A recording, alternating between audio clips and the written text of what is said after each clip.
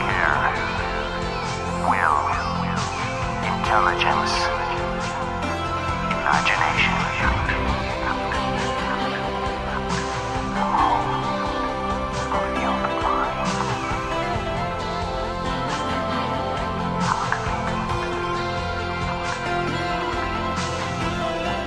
Are you tuned in? Hello and welcome to Alchemy. It's great to have you back for another episode. We're free and on demand from iTunes and alchemyradio.net, and you can follow us and join the Alchemy community on Facebook and Twitter. So as I always say, don't be shy and say hello. We exist thanks to your kind donations, so a big thank you to everybody who does so via our website. We're completely non-profit and intend to stay that way. We're also delighted to announce that Alchemy is the official European media partner of the Free Your Mind conference, a 3-day conference taking place in April in Philadelphia, which features top caliber whistleblowers and researchers from across the world who will shed light upon our world's problems and bring forward empowering solutions. The dates for Free Your Mind 2016, April 15th to 17th, and the speakers announced so far are as follows: Jordan Maxwell, Mark Passio, Jim Mars, Max Egan, Mary Sean Young, Kathy O'Brien, Freeman, Ken Rolla, Laura Eisenhow, Josie Wales, Bob Tuskin, Jay Parker, Jamie Hanshaw, Janice Barcelo, Mark Phillips, David Whitehead, John Vibes and Raz Ben. There will be more speakers announced soon, so watch this space, as they say. And for more details and on how to get tickets, go to freeyourmindconference.com. I must say, I'm really looking forward to that myself. I haven't been to the conference before. This is the 4th year that it's been running for, and it promises to be an exceptional event. So then, on to the show. Alchemy. Our guest this episode is James Fetzer. James is an author and researcher, among many other things, which he's going to tell us about now, I'm sure, in a minute. And we're going to be talking about Sandy Hook and false flag operations and what they mean for the world at large. It promises to be a most meaty discussion, so let's get straight to it. Jim, you're very welcome to Alchemy. How are things? Oh, I'm delighted to be here with you. Things are good, except I'm very distressed by all these attacks on James Tracy, the professor at Florida Atlantic University, who is perhaps the very first to write a scholarly article about Sandy Hook and the peculiar role of Wayne Carver, which we have confirmed in spades.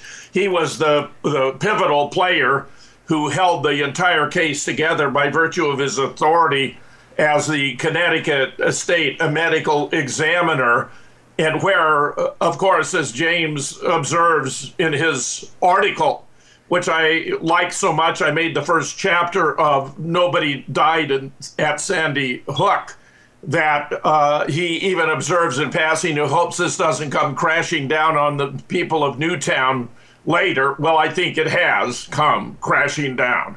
I think so, and I've been following your blogs, of course, and your most recent post is about Professor James Tracy, so we'll get into that in some depth during the interview. But before that, there's a question, Jim, that I ask everybody who comes on the show. It's kind of a wide-ranging one, so I'm going to hit you with it now as well.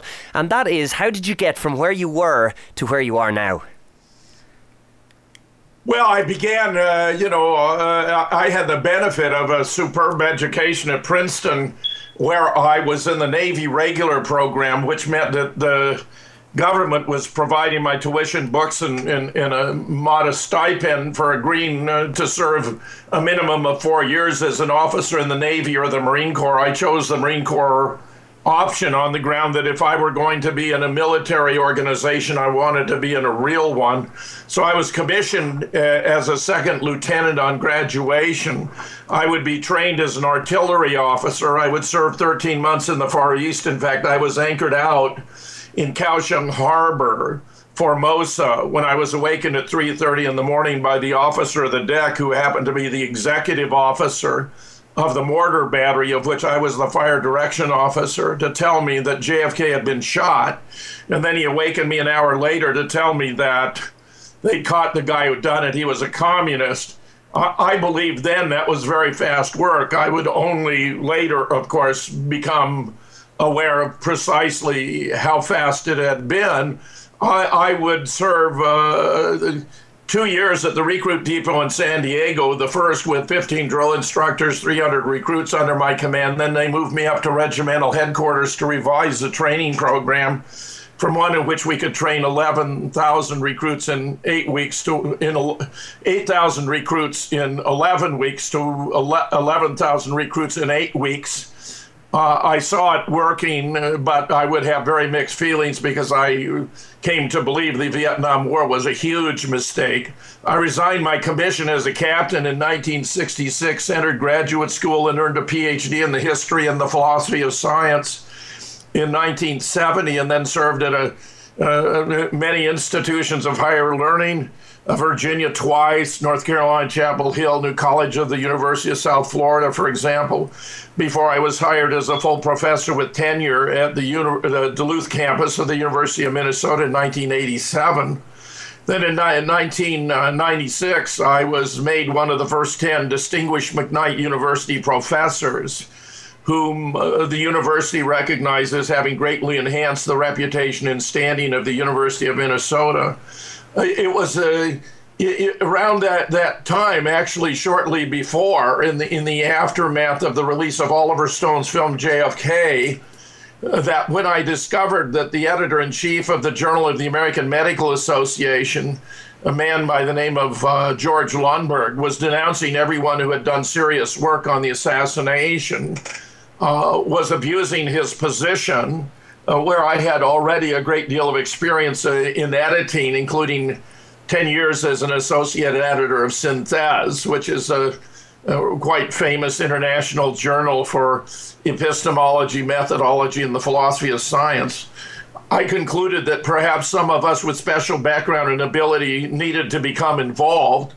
And when I discovered a letter from one of the members of the AMA protesting the editor-in-chief's actions here, where he would publish interviews with the pathologists who had conducted the autopsy at Bethesda as though they were science, claiming it was new information when they'd given interviews before, and interviews per se are not science.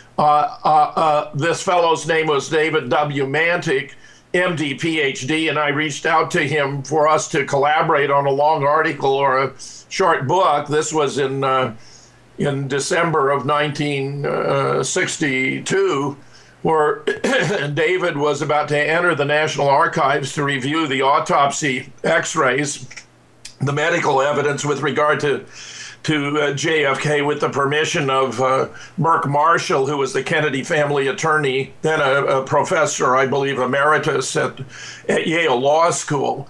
And David told me before he went in that he thought he'd discover evidence of a second shot to the head, but also evidence that the autopsy x-rays had been altered. And I told him that was terrific because that's what we were looking for either way, meaning we knew the government had committed a very elaborate cover-up, but it was a matter of disentangling exactly how it had been done.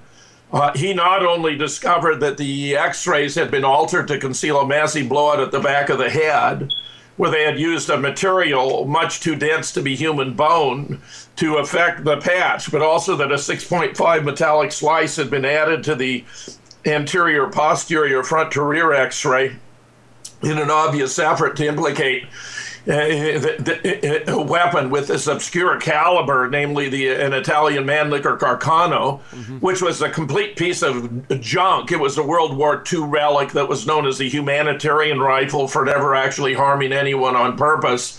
Lee Oswald could have obtained a far superior weapon on any street corner in Dallas without even showing any ID, but they needed a paper trail to falsely implicate him.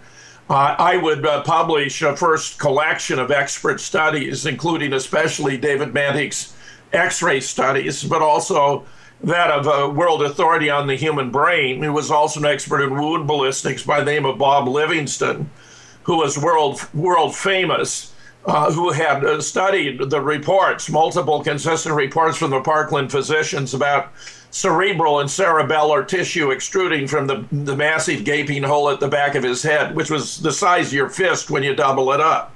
So if you reach back with your right arm, say, to the back of your head, that'll give you some appreciation of the dimensions of this wound, which struck Bob because it was inconsistent with the diagrams and photographs of the brain in the National Archive, which shows a virtually completely intact brain with only very minor damage. It's abnormally large. Bob had explained to me that the average size of an adult male brain is about 1,350 grams. This one was 1,500, so it was abnormally large, and it was virtually intact, including a completely intact cerebellum, which would be impossible if, of course, it had been blown out in Dealey Plaza. So that this first volume of mine, published in 1998, entitled Assassination Science, actually shattered the cover-up in the case of JFK. I would subsequently convene a national conference in Minneapolis in 1999 on the death of JFK and use edited versions of the proceedings to publish Murder in Dealey Plaza in 2000, which many regard as the single best volume on the assassination, where there were three masterful essays by David W. Mandik on the medical evidence on the Zapruder film and on the silence of the historians, how dumbfounding it is that American historians have not picked up the massive evidence that the assassination had been an elaborate conspiracy. In the course of my subsequent research, I've been able to identify 6 of what may have been as many as 7 shooters, their locations, and the shots they fired. And then I would convene, I would be invited to chair or co-chair conferences in Dallas in 2000 and 2001. And then I organized a conference on the Zapruder film on the Duluth campus in 2003 and would publish The Great Zapruder Film Hoax that year, with a lot of absolutely stunning information, including that in the meanwhile I had been studying the film and discovered not only had they blacked out that massive defect at the back of the head in frames after 313, which actually combines 2 different shots, because after they turned from Main Street onto Houston and then took a 110 degrees turn onto Elm Street, which is a violation of Secret Service protocol, after bullets began to be fired, Jack had already been hit in the back by a shot fired from the top of the county records building, and then in the throat by a shot that passed through the windshield en route to its target. The driver, William Greer, pulled the limousine to the left and to a halt, very abruptly jostling the passengers, throwing them forward to make sure JFK would be killed. And he was hit in the back of the head by a shot fired from the Dow Tex. He slumped forward. Jackie eased him up and was looking him right in the face when he was hit in the right temple by a shot fired from the right front, actually, the intersection of the triple underpass and the picket fence. It was a frangible or exploding bullet that set up shockwaves that blew his brains out the back of his head with such force that when they impacted with Officer Bobby Hargis riding there, he initially thought he himself had been shot. So the extant version of the film combines those 2 shots, and as I will elaborate, took out a whole lot more. So we're actually missing hundreds of frames from the original film at 18.3 frames per second. And at that point, I had the conference I had discovered that if you look further on, it had crossed my mind, maybe they hadn't blacked out the blowout in later frames, and I discovered in frame 374 you can actually see the blowout. That's even in the extant version of the film. And of course, it's bluish gray, and then there's a pink part there that's a skull flap that was blown open by this frangible or exploding bullet when it went from the force by the right ear. So there's this extension, a kind of bone flap that's still connected by skin to the skull. And when you compare the blowout in frame 374 with David Mandik's study, they're almost exactly the same in their characteristics and location and so forth. So that was quite a stunning development. Then in 2013, on the occasion of the 50th, I could conduct yet another national conference in Santa Barbara entitled JFK, The Assassination of America, which anyone can find altogether online in YouTube, where there were 6 speakers. And I think for a comprehensive overview of the assassination, that would be hard to beat. But what it meant was that, I had already become engaged in serious research on government complicity in these events, so that when 9/11 took place, a daughter of ours called to turn on the TV, and I saw the North Tower smoking, and eventually would watch as the South Tower would officially collapse, but it's actually blowing apart in every direction from the top down. Yeah. In an attempt to simulate a collapse. I recognized that what I was witnessing was impossible from the point of view of engineering, and that therefore this was a fraud. But I remember thinking to myself very clearly, but I can't imagine how I'd ever be in a position to do anything about it. However, I was drawn into a number of discussions about 9/11, and in late December of 2005, I found myself in the midst of a discussion thread of about 24 people, including a lot of very talented individuals, and it crossed my mind that perhaps what we needed was an organization, a society that would bring together the collective contributions of engineers, pilots, physicists, structural, aeronautical, electrical, mechanical, civil. And I founded Scholars for 9/11 Truth in December of 2005, which took off like a rocket. And by the June of 2006, Alex Jones had organized the American Scholars Conference in Los Angeles. And C-SPAN came to film the panel discussion, which was on Sunday. It ran an hour and 45 minutes. Featuring 4 members of Scholars: Stephen Jones, a physicist from BYU, whom I'd invited to be my co-chair at the suggestion of David Ray Griffin; Bob Bowman, who was not only a Korean War ace with 101 kills, but had a PhD in nuclear engineering from Caltech and was a scientific director of the Star Wars project under Presidents Reagan and Ford; Webster Tarpley, the author of 9/11, Synthetic Terror Made in the USA, one of our country's most astute students of covert activities; and myself as the founder of Scholars for 9/11 Truth, where I gave an explanation, my top 10 reasons that the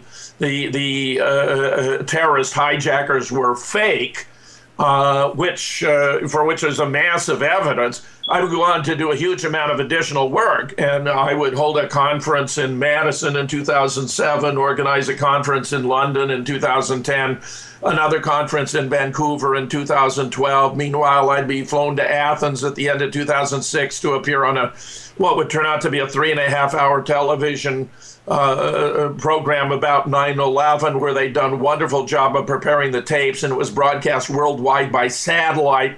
In 2008, I'd be flown to Buenos Aires to give some lectures on JFK and 9/11. 2009, I was brought back to be the keynote speaker at an international symposium on 9/11 Truth and Justice, which was held in the National Library of the Republic of Argentina.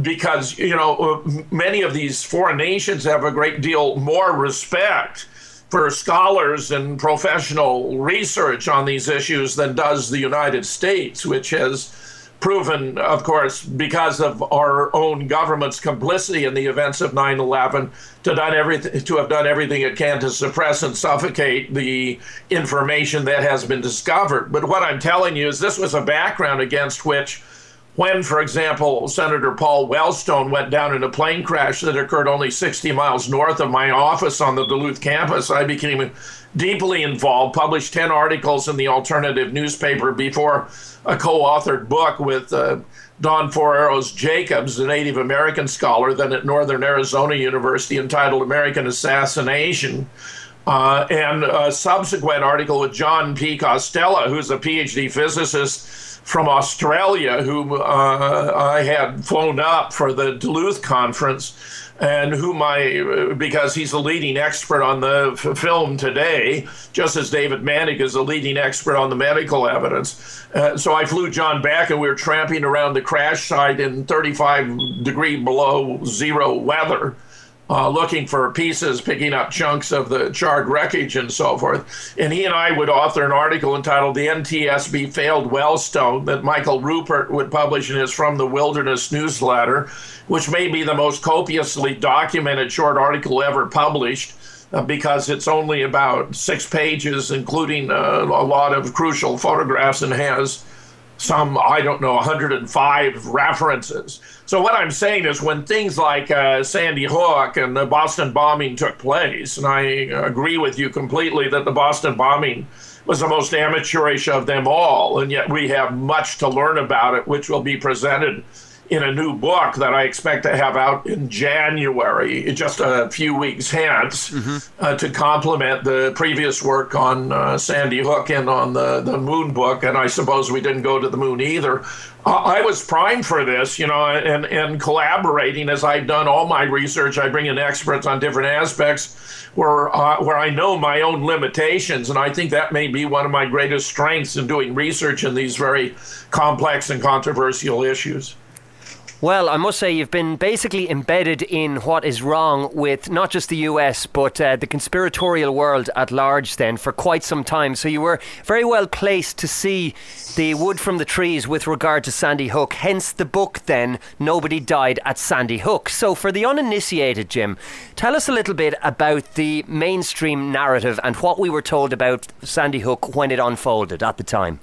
Absolutely, John. Well, the official story is that this young man, slightly demented, about 6 feet tall, weighing, 112 pounds or so, is alleged to have gone off the rails, to have shot his mother 4 times in the head at their home with a .22 caliber rifle, then gone to Sandy Hook Elementary School, where he blew a hole in a glass plate window into the lobby to gain access, and then shot 20 children and 6 adults in rapid order, firing over 150 rounds from a Bushmaster, which is a civilian version of the AR-15, and with remarkable skill, because his kill-to-target ratio was on the order of 96 or 97%. And there were all kinds of, that was the official story, and that he had taken his own life with a handgun. I mean, he'd been very heavily armored up, body armor, and several handguns in this Bushmaster. That's the official account, which was widely broadcast on radio and television. Enormous coverage. Probably no single domestic shooting incidents has ever received the coverage received by Sandy Hook. Well, it turned out to play a crucial role in the Obama political agenda, because already this had happened on 14 December 2012, but already by 16 January 2013, Obama was signing 23 executive orders to control access to weapons in violation of the Second Amendment, where he has made it the cornerstone of his policy until the book was published and banned, after which he hasn't mentioned Sandy Hook again because he doesn't want people to understand what happened. Here's the background. Many of us became involved in research because it didn't look right. And we were, acting on the information then available, and more became available. And it has turned out now that we thought there were many oddities. For example, there was a sign, everyone must check in. There were boxes of pizza and bottled water at the firehouse. There were porta potties already in place. We had a lot of people there with name tags on lanyards. We had parents bringing children to the scene, which is, of course, completely absurd if this had been a child shooting massacre. But we also had the oddities that there was no surge of EMTs or paramedics into the building, no string of ambulances to rush the little bodies off to hospitals where they could be declared dead or alive. No medevac helicopter was called. There was no evacuation of what turns out to have been, according to the official account, 469 other students, not to mention the 70 staff members, including teachers and secretaries and custodians and cafeteria workers, and where the triage tops were laid out but no bodies were placed on them. What we have discovered, John, is that it was a 2-day FEMA called a capstone event that involved the whole community, that those oddities about the porta potties and the sign and the pizza and the lanyards and all that took place because that was a rehearsal on the 13th, and then it went live on the 14th. And those who were involved in the rehearsal didn't understand the difference, so that we had such anomalies as that donation websites for families who had survived the loss of their children at Sandy Hook went up on the 13th, the day before the shooting. And even Adam Lanza's death was officially recorded initially in the Social Security death indexes, having occurred on the 13th, which would have made his shooting of 20 children and 6 adults all the more remarkable to take place the following day. But we also discovered, no one had died. The school had been closed since 2008. We have a massive evidence of the school having been closed. It had suffered a lot of water damage from hurricanes and so forth. It was loaded with asbestos and biohazards. It was not compliant with the state or federal requirements for Americans with Disability Act, so that you had access and entry points like a wooden stairway that couldn't handle a wheelchair with a piece of steel pipe sticking out that a little kid could pop an eye if he ran into it. It was in deplorable condition. It was being used for storage. In the course of the years before the publication of the book, many of the contents had appeared in articles and been available to the public to comment. And where I had done a lot of research, as had others, on the school having been closed, where we had many comments from former teachers who explained that this is exactly what they do with abandoned schools. They fill them with storage. They use them for storage. We had a plumber who observed that they pulled out a commode in a feeble effort to make it look as though it were ADA compliant when it was not ADA compliant. We had all kinds of evidence from the day, because if you look at the Dickinson Drive, which is about a third of the mile away between the firehouse and the school, was absolutely clogged with all kinds of vehicles. So if you wanted to bring an ambulance in, you couldn't possibly have done it.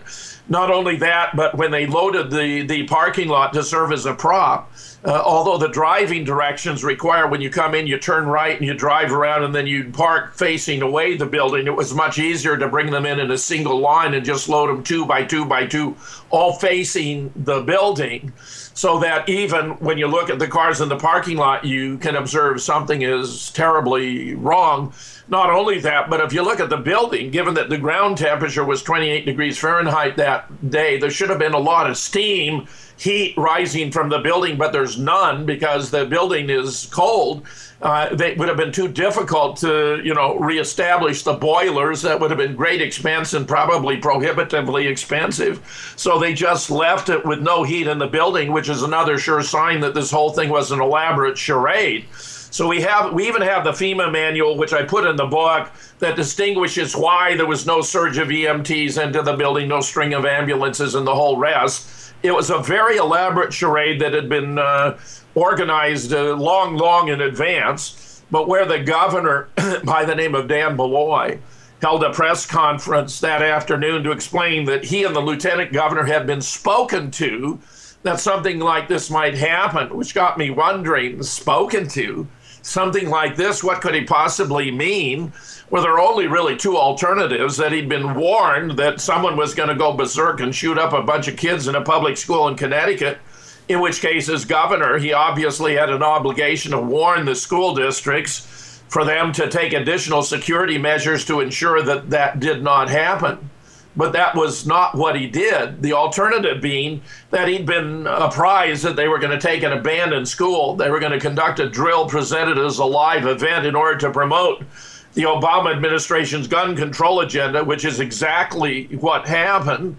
And when I looked into the matter by whom he might have been spoken to, I discovered on 27 November, just a few weeks before the event, he had been visited by none other than Attorney General Eric Holder to talk about the Obama administration's gun control agenda and its Project Longevity, where we know of Holder that he's been an anti-gun zealot forever. We even have video of him addressing a National Democratic Women's Convention in Washington, D.C. in 1995. And he's already talking about the necessity, this is his word, to brainwash the American people to change their attitude about guns.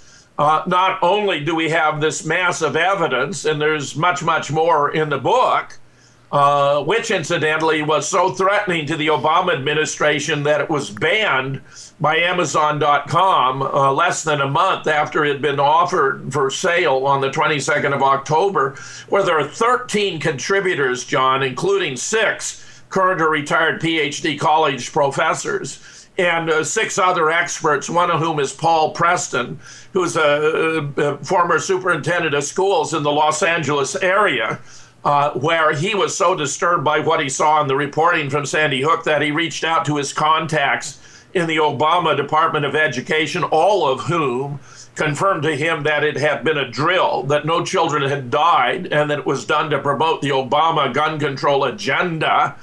And where, after Amazon banned the book, making an allusion to its guidelines and stating they'd give me more details later, the book had passed their guidelines when it was published on 22 October. If it violated their guidelines, surely they had to know which guidelines had been violated. But when I made inquiries, they had no answer, no explanation, only silence. I released the book immediately as a PDF for free to the public, where you can access it at many locations, including Rense, RENSE.com, Rense.com. If you go down about a quarter of the way on the home page on Rense, you'll see a big block about this sensational book that you can download yourself for free.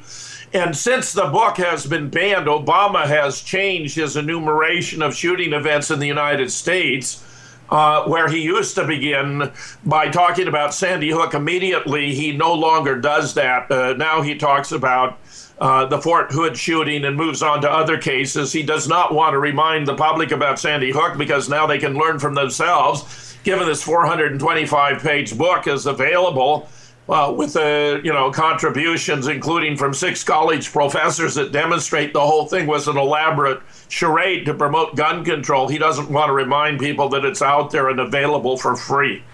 And that's very telling in itself, because Sandy Hook was, in a sense, the poster child for the Second Amendment agenda, if you like. And you've listed so many anomalies there. And for anybody who might be sceptical, it's all in the book. Not only are the anomalies that you have listed with regard to Sandy Hook provable, they are proven and fully researched, and all the information is available. So we will be looking at some of those in more detail and more depth. But remind us just what the Second Amendment is all about for non-US listeners, of which there are many, because while we're both very familiar with what it is all about, it's a very, very contentious issue that mightn't be fully on the radar of those outside of the United States.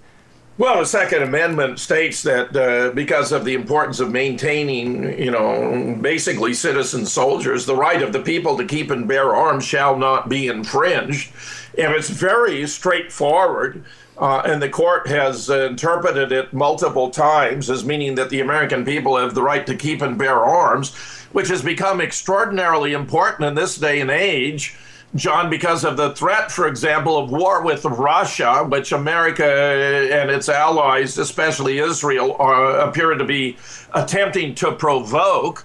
Because once we have a first nuclear exchange, Washington and New York City are going to be taken out. We'll be in a post-nuclear Jericho-style environment, where Jericho was a short-lived television series about life in America after the government had been taken out in nuclear warfare, which makes it very clear that if communities are disarmed and unable to defend themselves, they're going to be subject to attacks by predators such as marauding gangs who want to rape and loot and pillage. So that, the very idea of disarming the American people is, in my opinion, a form of insanity. Not only that, but we know that the typical response time for police to a 911 call for an emergency at a home is 20 minutes, but most of the mayhem takes place in the first 5. So if you want to avoid, say, your daughter being raped, your wife being mugged, you being killed, you need to be able to defend yourself. So that's another absurd aspect of this. Even the highest ranking advisor to Emperor Hirohito explained why it would be a bad idea to invade the United States, because there'd be a sniper behind every bush. We know that this gun control agenda is completely misconceived. And in fact, I'm convinced that one of the reasons they wanted to ban the book is because I included as an appendix a study showing that when guns are banned, crime goes up. for the obvious reason that when you disarm the law-abiding citizens, the criminals who aren't going to surrender their weapons in any case, have another gun-free zone. So, it's simply moronic drivel in that the president of the United States should be promoting, the vitiation of the Second Amendment is completely outrageous, especially given that he took an oath to preserve, protect, and defend the Constitution of the United States from all enemies, foreign and domestic, and here is out to subvert the Second Amendment, which the Founding Fathers felt was important enough to make it the Second Amendment right after freedom of the press, freedom of speech, freedom of religion, where Amazon obviously violated freedom of speech and freedom of the press. In fact, Amazon had 20 books on Sandy Hook, but there was only one that drew conclusions that disagreed with the government, and of course, that was the one that was banned. And with gun control as one of the pillars of the Obama administration, of course, we've got a clear motive then for something potentially being afoot. So, with Sandy Hook occurring then 3 years ago, or not occurring as the case may be in terms of the general mainstream narrative, let's have a look at the supposed perpetrator, Adam Lanza. Who was Adam Lanza and what was he all about? Well, Adam Lanza was a disturbed young man who was attributed with all kinds of bizarre traits. He's supposed to have got into some kind of dance marathon routine where he danced nonstop for 24 hours. This is a fantasy. He's supposed to be 6 feet tall, weigh 112 pounds, and have been proficient with marksmanship, although the alcohol, tobacco, firearms agent who was commissioned to look into whether he and his mother had been engaged in any firearms practice at any ranges in the vicinity discovered no evidence whatsoever. From supervising recruit training in San Diego, I'm well familiar with marksmanship training, which I supervised at Edson Range Camp Pendleton. His target to kill ratio was simply absurd. There's no way he could have done the shooting. In fact, one of the most interesting aspects of the national reporting on the day, 14 December 2012, came from NBC, as I recall, reporting that Adam Lanza appeared not to exist. Well, I think that's exactly right, but the rest of the national media simply ignored it and picked up on all the official account, which was complete rubbish. In Sophia Smallstorm's unraveling Sandy Hook in 2, 3, 4, and 5 dimensions, in the opening, there's a bus making its way to Sandy Hook, and there's a monologue by an expert on marksmanship who is explaining why this was a preposterous feat of shooting. And indeed, Joyce Riley on the Power Hour featured another expert on marksmanship by the name of Mike Power, who I understand actually is from Connecticut and therefore used a pseudonym so that he would incur the wrath of the administration, because everyone from top to bottom in the state, including these fake actors who pretended to be the parents, the school board, the Newtown Police Department, the Connecticut State Police, the medical examiner, the governor, the lieutenant governor, right up to Attorney General Eric Holder and Barack Obama himself, were complicit in this event, this very elaborately staged event. But Adam appears to be a complete creature of fiction. He's supposed to have suffered from Asperger's syndrome, which affects motor control activity. He's even reported to have had aversion to touching metal parts, which means the idea of him handling firearms is ridiculous in the extreme. We have all kinds of evidence where even the official report about Sandy Hook, which took over a year to complete, a ridiculous amount of time, if it had been an honest report about a real shooting, but makes a great deal of sense if its author, who was Danbury State's attorney Stephen Sadinsky, wanted to see how much information came out before he completed it so he could attempt to cover it, acknowledges that they cannot tie together the purported shooter with his alleged victims or the weapons he's supposed to have used. For example, the .22 caliber rifle with which he's alleged to have shot his mother in her bed had no fingerprints. And the only DNA they turned out was traced back to some convicted felon in another state, which ought to have been a huge red flag and vitiated the whole official narrative all by itself. Of the more than 150 slugs they recovered from the classroom, purportedly, there's a crucial footnote indicating that they were unable to match any of those slugs with a weapon that Adam Lanza is alleged to have used, which means that as a forensic study, this final report completely fails to tie together a causal nexus connecting Adam Lanza with the rifle used to shoot his mother or the weapon used to shoot the children. It's a complete fiasco. It's an utter failure. And we have, as you are aware, but our readers no doubt, in Chapter 7, we have 50 photographs of how they were furnishing the Lanza home to serve as a prop. The house appears to have been empty, unoccupied, and in their furnishing you find a complete lack of any of the personal effects and details, not even a poster, for example, on the wall of Adam Lanza's room, which is arranged different ways. Sometimes it's neat, sometimes it's messy, as they tried to figure out what was going to be the most effective mode of presentation. We have a striking photograph from the Nancy Lanza bedroom where she's alleged to have been shot.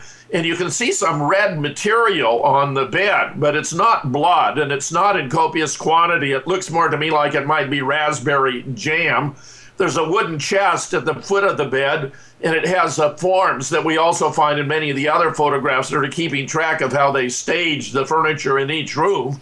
And then Kelly Watt, who has her own commercial and home cleaning company, noticed that beneath the left leg of the bed, there's a blue moving pad that they forgot to remove in their haste. This entire thing is a sham, and we have proven it from virtually every possible dimension in the book, which, as you are reminding our listeners, is available for free as a PDF, where you can see the photographs in color. In order to publish the book as a bound volume, we had to put them all in black and white, which makes some of the details, such as the blueness of the moving pad, indistinguishable. But in the PDF, they're all in color. So, you can get the... We have been able to find a new printer and distributor, by the way. So we've been able to make the book available again. And just as we had actually sold nearly 500 copies in the less than 1 month that it was available on Amazon.com, since we have opened the new website at moonrockbooks.com, we've sold over 500 additional copies in spite of the fact that it's available for free as a PDF. So you can have the best of both worlds. If you want to have the bound volume, you can obtain it now. But also the PDF with all the photos in color are available for free. And it is, of course, well worth checking out. It's also very good reference material for this conversation that we're having, because anytime somebody hears something that makes them prick up their ears, and I think there will be many things already, it's very interesting to go back then and cross-reference with the book. So it's vital material, it really is. So we've talked about Adam Lanza, but there's such a huge cast of characters. And again, for the sceptical, Jim, what say you if you were met with the opposition whereby somebody said to you, well, there are just too many people involved to be in on this as a grand conspiracy? How could they all be kept quiet about it? Well, they were all beneficiaries. In fact, the amount of donations that a generous, sympathetic American public have donated to the surviving families is in excess of 27 million, since there are 26 families, and much of the motivation that lay behind this activity was to create a cadre of anti-gun lobbyists with seemingly impeccable credentials. Each of those families have benefited to the tune of in excess of $1 million. Some say that 27 million is a minimal figure. It may be as much as 130 million. The first responders and the police have benefited from grants in excess of 2.3 million that have been divvied up for their role, supposedly because of the trauma they endured, but actually it's for their passive role in, as actors, as first responders and so forth, because there were no children who were dead and no one to be traumatized. In fact, we have video of the police having lunch out in the parking lot where it's obvious that if they'd just seen, the massacred bodies of 20 children and 6 adults, they'd have no appetite. I mean, it's completely ridiculous. The Newtown School Board received a grant of $50 million to build a new school. I've already explained the decrepit condition of the old school. $50 million, where I looked into it, the average cost of a kindergarten through fourth grade school across the country is only $7 million. So that they received 7 times $7 million to construct a new school. What's this going to be, the Taj Mahal of elementary schools? I mean, the whole thing is absurd. And we have all kinds of participants whose acting is fake, phony, unbelievable. You had Robbie Parker, for example, who claims to be the father of Emily Parker, who would, who comes out the day after from the building, and he's all laughing and jocular, and then he turns and sees the press. So he stops and hyperventilates and starts talking about being a grieved parent, but he remembers to mention the donation site for his daughter. We have the Wheelers that are an especially interesting case, because David Wheeler not only performs the role of a grieving father, but he also puts on a uniform and walks back and forth on Dickinson Drive with a weapon, making it look as though there was, serious involvement at a high military level, where his wife, Francine, who turns out to be a B-grade actress, is given the remarkable honor of giving a speech from the Oval Office where during about gun control, of course, where during the Obama administration, the only other person to have been allowed that honor of giving a speech from the Oval Office has been Joe Biden, Vice President of the United States. So here Francine is able to give a speech for gun control. One of the purported teachers, Caitlin Roy, claims that she took 15 6-year-old students and crammed them into a 3x4 bathroom, which had a door that swung inward, by the way, and where she claims that she pulled a bookcase over to keep the door closed. But there wouldn't be any bookcase in a 3x4 bathroom. You couldn't get 15 kids into it. Her story is completely manifestly absurd. I mean, it goes on and on and on. Now, we can give you great detail about all of this, but frankly, you got a 425 book that puts it at your fingertips, and you can go over and over any of the issues you want to address. One of the most obnoxious players in all of this is this fellow who claims to be Lenny Posner, the father of Noah Posner, another of those who's alleged to have died, where Lenny's real name may or may not be Leonard P. Osner. He appears to be a fabricated character all by himself, but where he had over 100 hours of conversation with Kelly Watt, whom I previously mentioned as having her own commercial and home cleaning service, who identified the blue moving pad beneath the leg of the bed, where during that 100 hours, Kelly told Lenny how she didn't believe a word he said. She didn't believe he had a son. She didn't believe anyone died there. She asked him for proof. And where Lenny inadvisably, I believe, sent Kelly a copy of a death certificate, which we have proven to be a fabrication. It's right in the book. There's so many things that are wrong with it. Obviously, if Noah had actually died, Lenny would not have had to fake a death certificate. He is so worried, I think, about, the hoax being exposed that he's gone to many different websites, issued all kinds of frivolous copyright complaints about the photograph of Noah, where James Tracy, one of our contributors, sought to determine whether or not those were legitimate copyright claims. And Lenny used it as an occasion to viciously attack James Tracy for harassment, when Tracy wasn't harassing whatsoever. He was actually looking out for the public good, because these people have received so much money from the public on the basis of a fabricated event. I think Lenny is worried that if it's exposed as a hoax, if it becomes generally known, that he may have to return the $1 million and even be prosecuted for fraud. So he's turned it into a vendetta against James Tracy. And although he's a very fine, accomplished professor in their School of Communications, and where one of his areas of research specialization is the media in relation to conspiracies and conspiracy theories, his institution, Florida Atlantic, recently sent him a notice of its intent to terminate his position as a tenured professor. And just to show how shabby all of this is and how deceitful, it claims that it's going to fire him for having failed to submit forms about his outside activities in a timely fashion. Look, after 35 years in higher education, this is a manifest absurdity. No tenured faculty member is going to be removed from their position for the failure to file forms on time. I mean, think of that lack of proportionality. The punishment should fit the crime. Yeah. You might have him come into the dean's office, be chewed out, take a ruler and wrap him across the knuckles. If it's bad enough, put a letter of censure in his file, but remove a tenured professor? It's simply completely absurd. Florida Atlantic has succumbed to all kinds of political pressure, where Lenny Posner has published multiple articles attacking him. One was in the Sun Sentinel, a local paper. Another was in Forward, a Jewish magazine.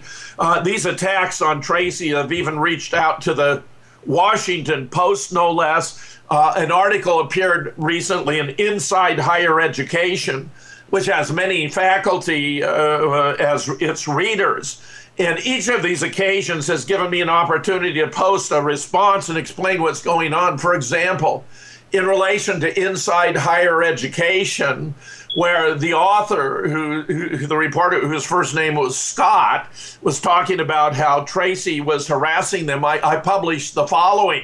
Scott has it backwards. Tracy has not been harassing the Posners. The Posners have been stalking him. There are several oddities about Noah Posner's alleged death that Tracy was attempting to sort out. One, the death certificate that Lenny gave to Kelly Watt turns out to be a fabrication. And two, Noah is reported to have died twice, first in Newtown on 14 December 2012, then again in Pakistan on 16 December 2014. The Posners have received over $1 million in donations from sympathetic Americans, and Lenny is worried that if the hoax is exposed, he may have to give it back and even be prosecuted for fraud. So he has attacked Tracy. Tracy was one of 13 contributors to my book, Nobody Died at Sandy Hook 2015, which includes 6 PhD, current or retired college professors and other experts on Sandy Hook, such as Paul Preston, an LA school safety expert who was so troubled by what he saw being broadcast that he reached out to his contacts in the Obama Department of Education, all of whom confirmed that it was a drill, that no children had died, and that it had been done to promote gun control. The 425-page book demonstrates that the school had been closed by 2008, which meant there were no children there for Adam Lanza to have killed. The book was published on 22 October 2015 and had sold nearly 500 copies when it was banned without explanation by Amazon.com. I made inquiries, but no one could tell me why, where the notice of suppression made a vague allusion to their guidelines. But it had passed their guidelines before it was published, and if it violated their guidelines, surely they could have told me which guidelines it had violated. When Jay Garvey, Obama's press spokesman, left the White House, he became senior vice president for Amazon.com. The book exposes the event as a hoax and demonstrates that the keystone of his gun control agenda is a fraud. We have the FEMA manual for the two-day event, where the rehearsal was held on the 13th, going live on the 14th.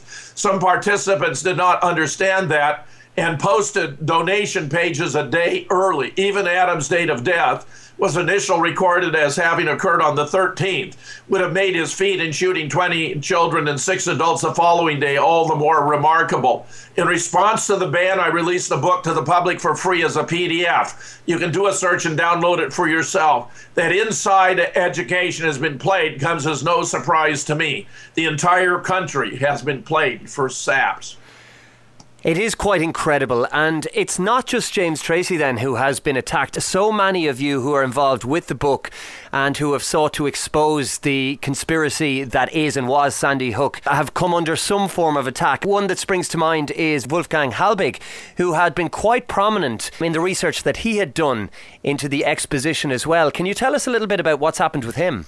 Yeah, Wolfgang's a super guy. He's a former Florida state trooper. He's a former U.S. Customs agent. Those are positions, by the way, that require a high degree of competence and trust. He's a former school principal. He's a nationally recognized school safety expert. Wolfgang became involved by making FOIA inquiries to obtain information about what had happened so he could advise other school systems on what steps they should take to ensure it didn't happen to them. He discovered his FOIA requests were going unanswered, his phone calls were not being returned, and before he knew it, there were 2 homicide detectives from a local precinct on the door of his home in a gated community in Florida, who explained they were there on behalf of the Connecticut State Police to advise him that if he continued to raise questions about Sandy Hook, he would be prosecuted. That was precisely the wrong thing to say to Wolfgang, who, like a bulldog, has dug in and continued his pursuit of the truth. I even traveled with Wolfgang to Newtown in order for the 2 of us to appear between the meeting of the Newtown School Board, where we were given 3 minutes apiece to explain why we were concerned about what was going on here and to elicit information that might help to clarify the situation. You can find this on YouTube. During my 3 minutes, among other points, I raised the question, when were the parents notified that their children were attending school in a toxic waste dump? The whole situation is absurd. We visited the Northwestern United Way, which had been one of the recipients of these donations. And though it was contrary to law, they refused to allow Wolfgang to review their records. We went to the Newtown Police Department, where the 3 ranking officers were there who had involved in it, but they refused to meet with us. After lunch, we went to the firehouse just down the road from where the school was located to speak to the fire chief, who had rushed down with his daughter, also a member of the volunteer fire department, because they were both EMT qualified, and they were refused admittance into the school. In fact, it's remarkable, not even the parents were allowed to see the dead children. It was done using photographs. As a parent myself, I can assure you, no power on earth could stop me from seeing the body of one of my children if they were allegedly dead. Photographs wouldn't cut it. Yeah. We went to, the chief wasn't there at the time, so we went up the road toward the school, and were able to gain access to a property that was for sale adjacent to where the school had stood by calling and requesting permission from the owner. And you could see it had been completely leveled and destroyed. Where one of the fascinating features is that they even required those who had been hired to participate in the demolition of the school to sign lifetime gag orders about what they had or had not seen, which would have included, I am confident, no blood on the floor, no pockmarks in the walls from bullets that had never been fired. Lifetime gag orders. I'll bet in the history of the United States there's not another case of this kind, clearly intended to conceal information. When the fire chief was there, we returned, and Wolfgang sought to approach him and actually was involved in a minor altercation with a fireman who was very unhappy to have us there, who actually gave Wolfgang a shove, which led him to call the Newtown police department, ironically. So an officer we'd spoken there, who'd explained the senior officers wouldn't talk with him, came out and took our statements. I gave a sworn statement having witnessed this. So did Wolfgang, because it was a form of assault and battery. I mean, it was completely ridiculous. We had dinner, but in the meanwhile, we visited various locales in Sandy Hook, which is a very exclusive division of Newtown, where, by the way, the FBI in its consolidated crime report for 2012 reported murders in Newtown 0, which of course implies no murders in Sandy Hook since it's a division of Newtown. So you even have the FBI confirming that nobody died at Sandy Hook. And we went to, for example, a soccer field where every blade of grass was meticulously manicured, indicating that the decrepit condition of the school, was incompatible with the general tenor of this high visibility community with a lot of wealth in Sandy Hook.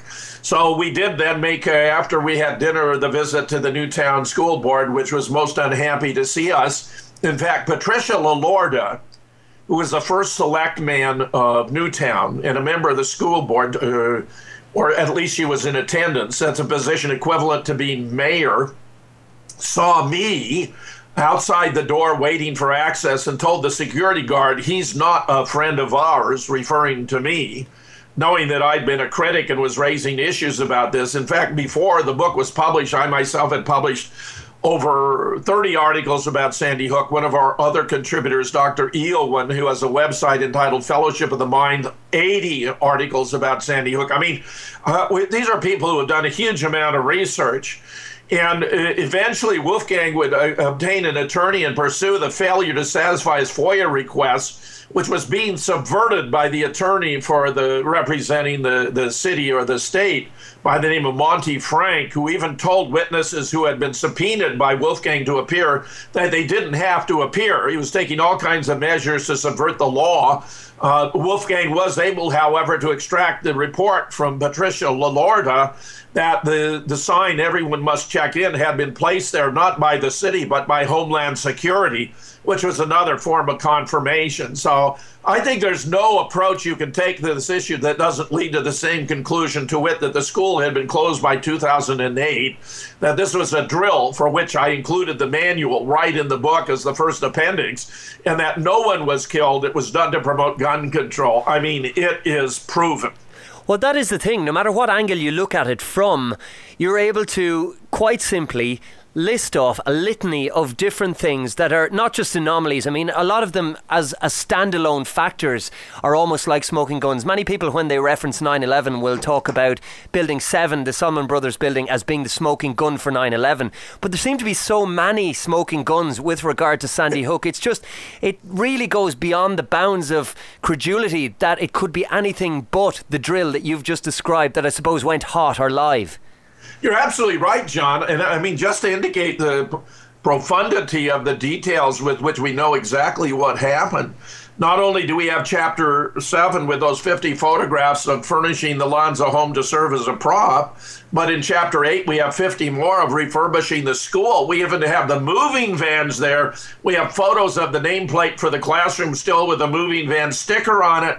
We have a photograph, absolutely classic, Exhibit 26 in Chapter 8, where you can see the SWAT team is already there just above the top of the SWAT team vehicle. You can see a row of 4 windows in classroom 10 that are undamaged, which means the shooting hadn't taken place. The flag is at full mast, but you can look down, you see crime scene tape is up for a crime that is yet to be committed, and none other than Wayne Carver is reclining against the wall with his arm folded, waiting for the arrival of his portable mortuary tent. I corroborate that by showing photographs, which are also in the exhibits, of the windows undamaged, where the second from the left in particular would be severely shot out during the alleged event. Then the windows damaged, so you can compare and see what I'm talking about. Then we have a photo of the perps drilling holes in the window frame of the classroom window, and of pink rods sticking out to show their trajectories. And each of the holes they drilled is exactly 90 degrees perpendicular to the window itself. From inside, the trajectories are exactly 55 degrees from the alleged shooting location. They're all perfectly parallel. I mean, this is preposterous. We even have a photograph showing the aluminum peeled out inside the classroom, which of course would be the opposite if these shots had been fired from outside. This was such a devastating proof of the complicity of the government in these events that when InfoWars published an article about the banning of the book, they used the same photograph, but I was surprised that they had an even better quality version where you could see the details with greater specificity, and it had an image credit to Connecticut State Police, which I think is why it was only up for 38 minutes. It had 178 comments. They took it down right away because this photograph had come from the files of the Connecticut State Police that proved the Connecticut State Police were complicit in the crime because the windows were undamaged. I mean, it's really stunning. And get this, John, this is almost unbelievable. I've had a mass press release sent out to over 20,000 media in the United States, all level, television, radio, newspapers, large presses, small presses, about Sandy Hook, about the book being banned, about the evidence, even including, as I recall, that photograph and the photograph from the Nancy Lanza bedroom. And would you believe, of those 20,000, we had exactly 2 replies, one from a very small newspaper in Colorado Springs that published it as an oddity. Look what's come in over the transom. Mm-hmm. And yet it gave an opportunity for me to comment. and for others who were not so easily taken in. And then I was contacted by a fellow who has a radio program in Atlanta who had me on for about maybe a total of 12 minutes. But it was a 50,000 watt station, and we got a lot of information out in that brief interval of time. But when you have, this kind of information about a spectacular event, the banning of a book, this is reminiscent of the Nazi book banning prior to World War II. And the American press is docile, silent, passive, and accepting. Something is terribly wrong. Thomas Jefferson was once asked whether he'd prefer a government without newspapers or newspapers without a government, and expressed his preference for the latter over the former, but he never in his wildest dreams would have imagined the degree of complicity, passivity, tolerance, and reinforcement of false accounts coming from the government, precisely the opposite role that he expected the so-called Fourth Estate would play under our constitutional system. And it's quite amazing as well to look at the trajectory of Amazon as the company has expanded. It's ubiquitous, and it's the go-to site online pretty much for the world's repository of books, and certainly with regard to any kind of mainstream books.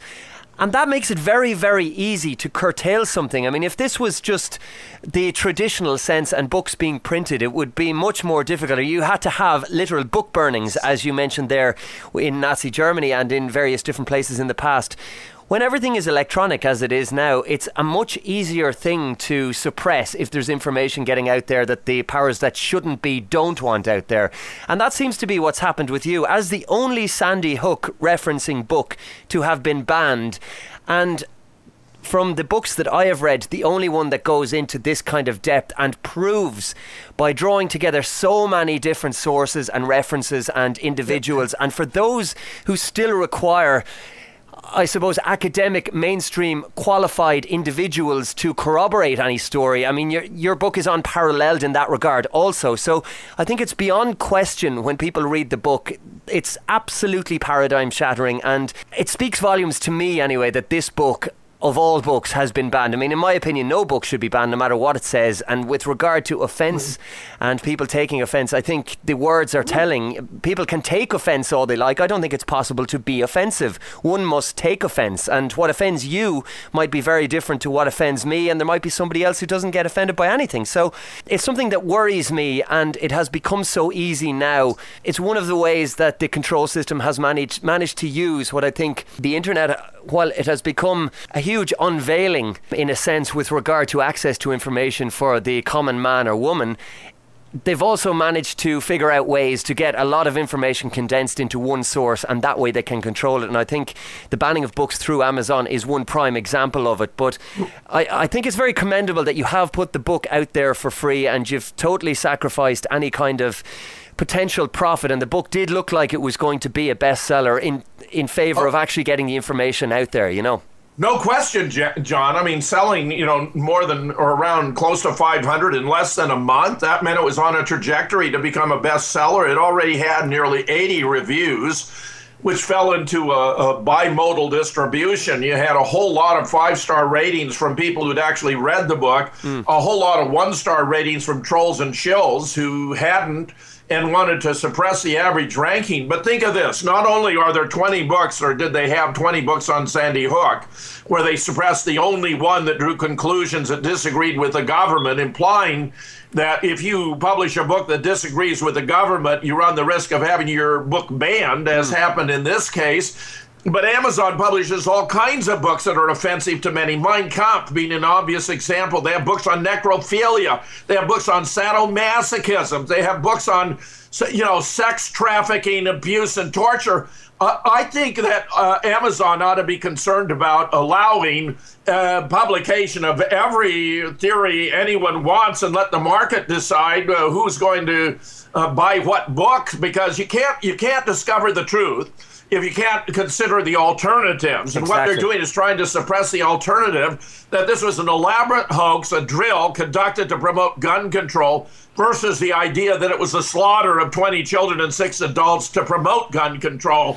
on its own, but not a hoax. I mean, it's outrageous, John, and that Amazon.com should be such a compromised entity speaks volumes about the current state of freedom of the press and freedom of speech in the United States today.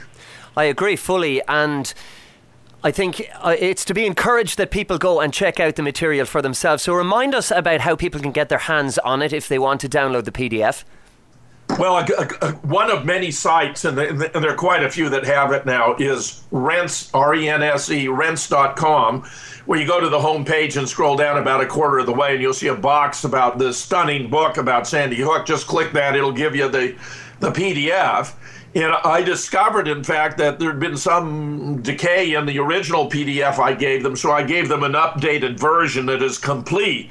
So if you go to Rense today, you can get the complete book. If you went there before, you might want to download it again to make sure you have the complete book.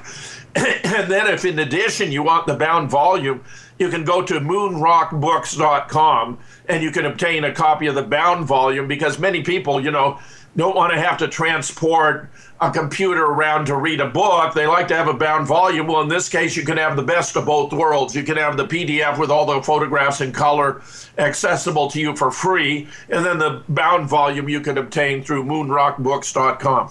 Fantastic. We'll get the links up on the website as well. But you did mention earlier on, and it's a measure of how prolific you are as an author, that you have another book coming out in a matter of weeks. And since we're on the topic of false flags, I think it would be nice to touch on this one, that being the Boston Marathon bombing, or alleged bombing.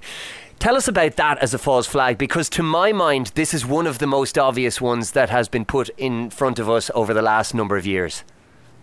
John, you're completely correct. It's the original amateur hour. We even have video where you can hear the police on bullhorns calling out, "This is a drill! This is a drill!" We even have tweets from the Boston Globe explaining that a demonstration bomb is going to be set off during the marathon for the benefit of bomb squad activities. We have a second tweet stating that one's going to be set off in front of the library in 1 minute, and 1 minute later one is set off in front of the Boston Public Library. These are puff bombs. Nathan Folks, actually a Hollywood producer-director, doesn't even believe they were explosive at all, but were done with a smoke machine.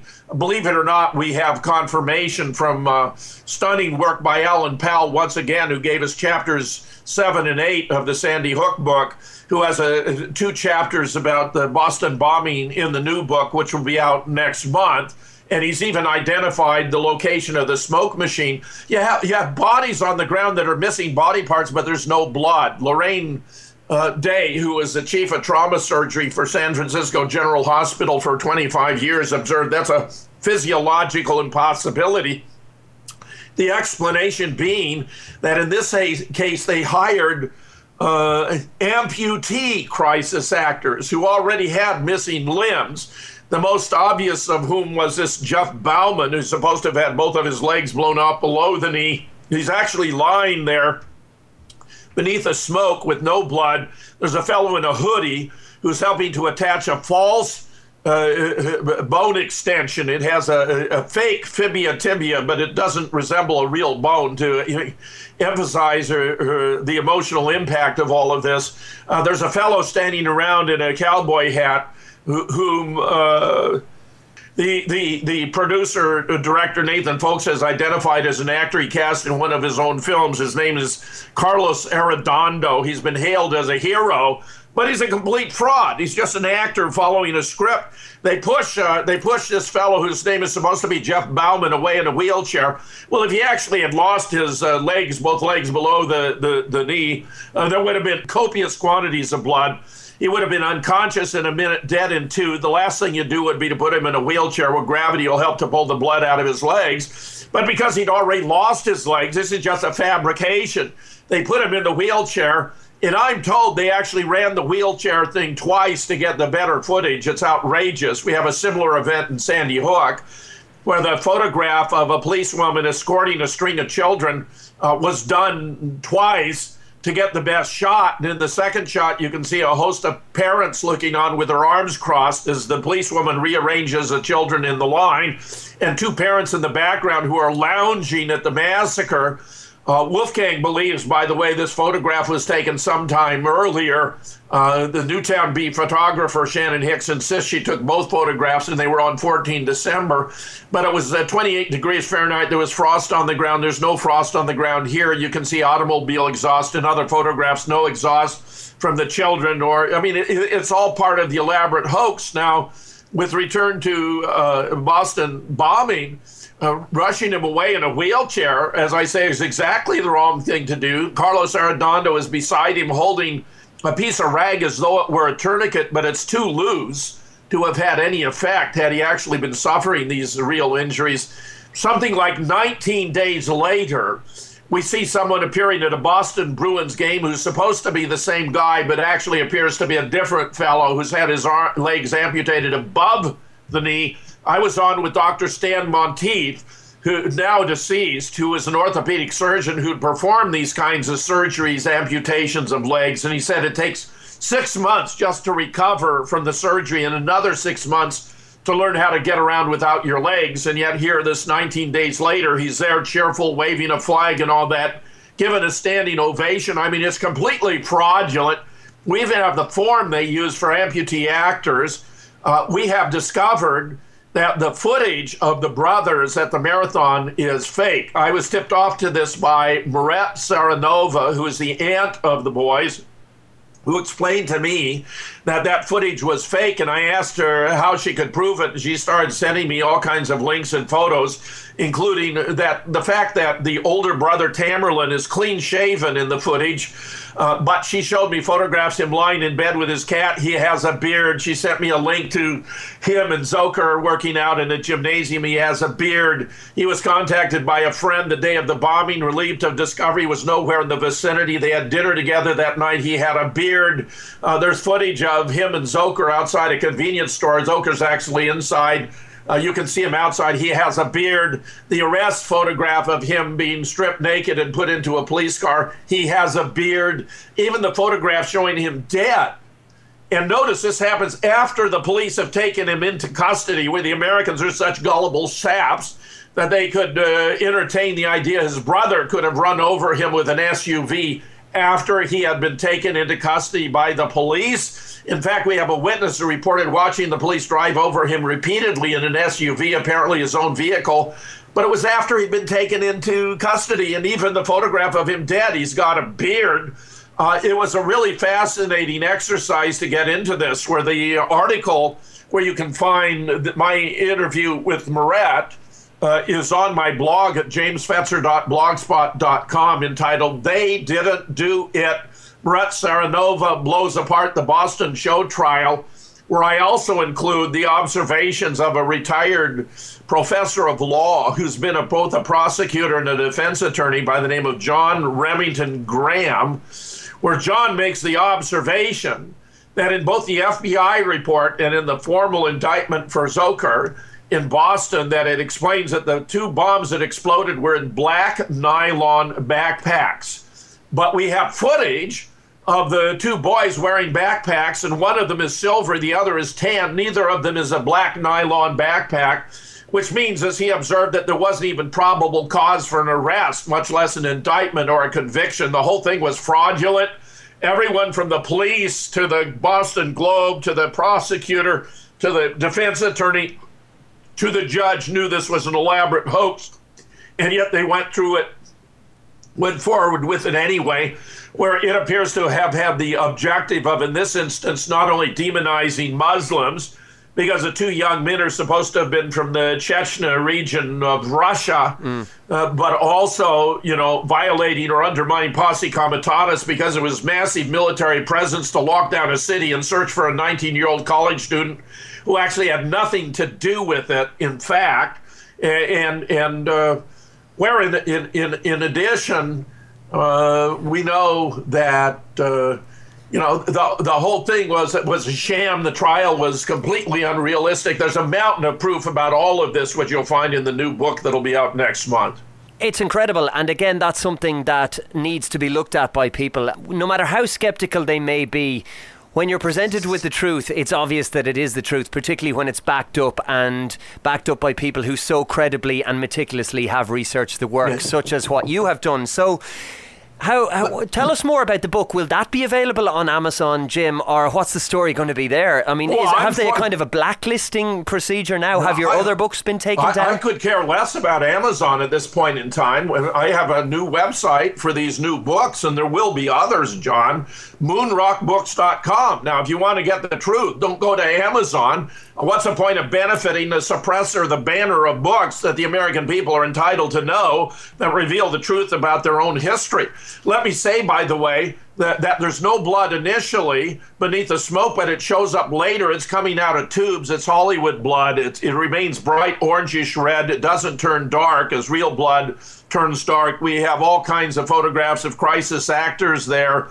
In fact, Alan has discovered photographs of the assistants to the amputee actors who are actually carrying their prostheses in bags to give them when they're done with their performance. We have a photograph of one woman who's claimed to have broken both legs, her tibia and fibia, in both of her legs, and she's sitting there passively, juxtaposed with photographs of professional athletes who suffered lesser versions of these injuries, who are on the ground wincing in pain because it's so extraordinary.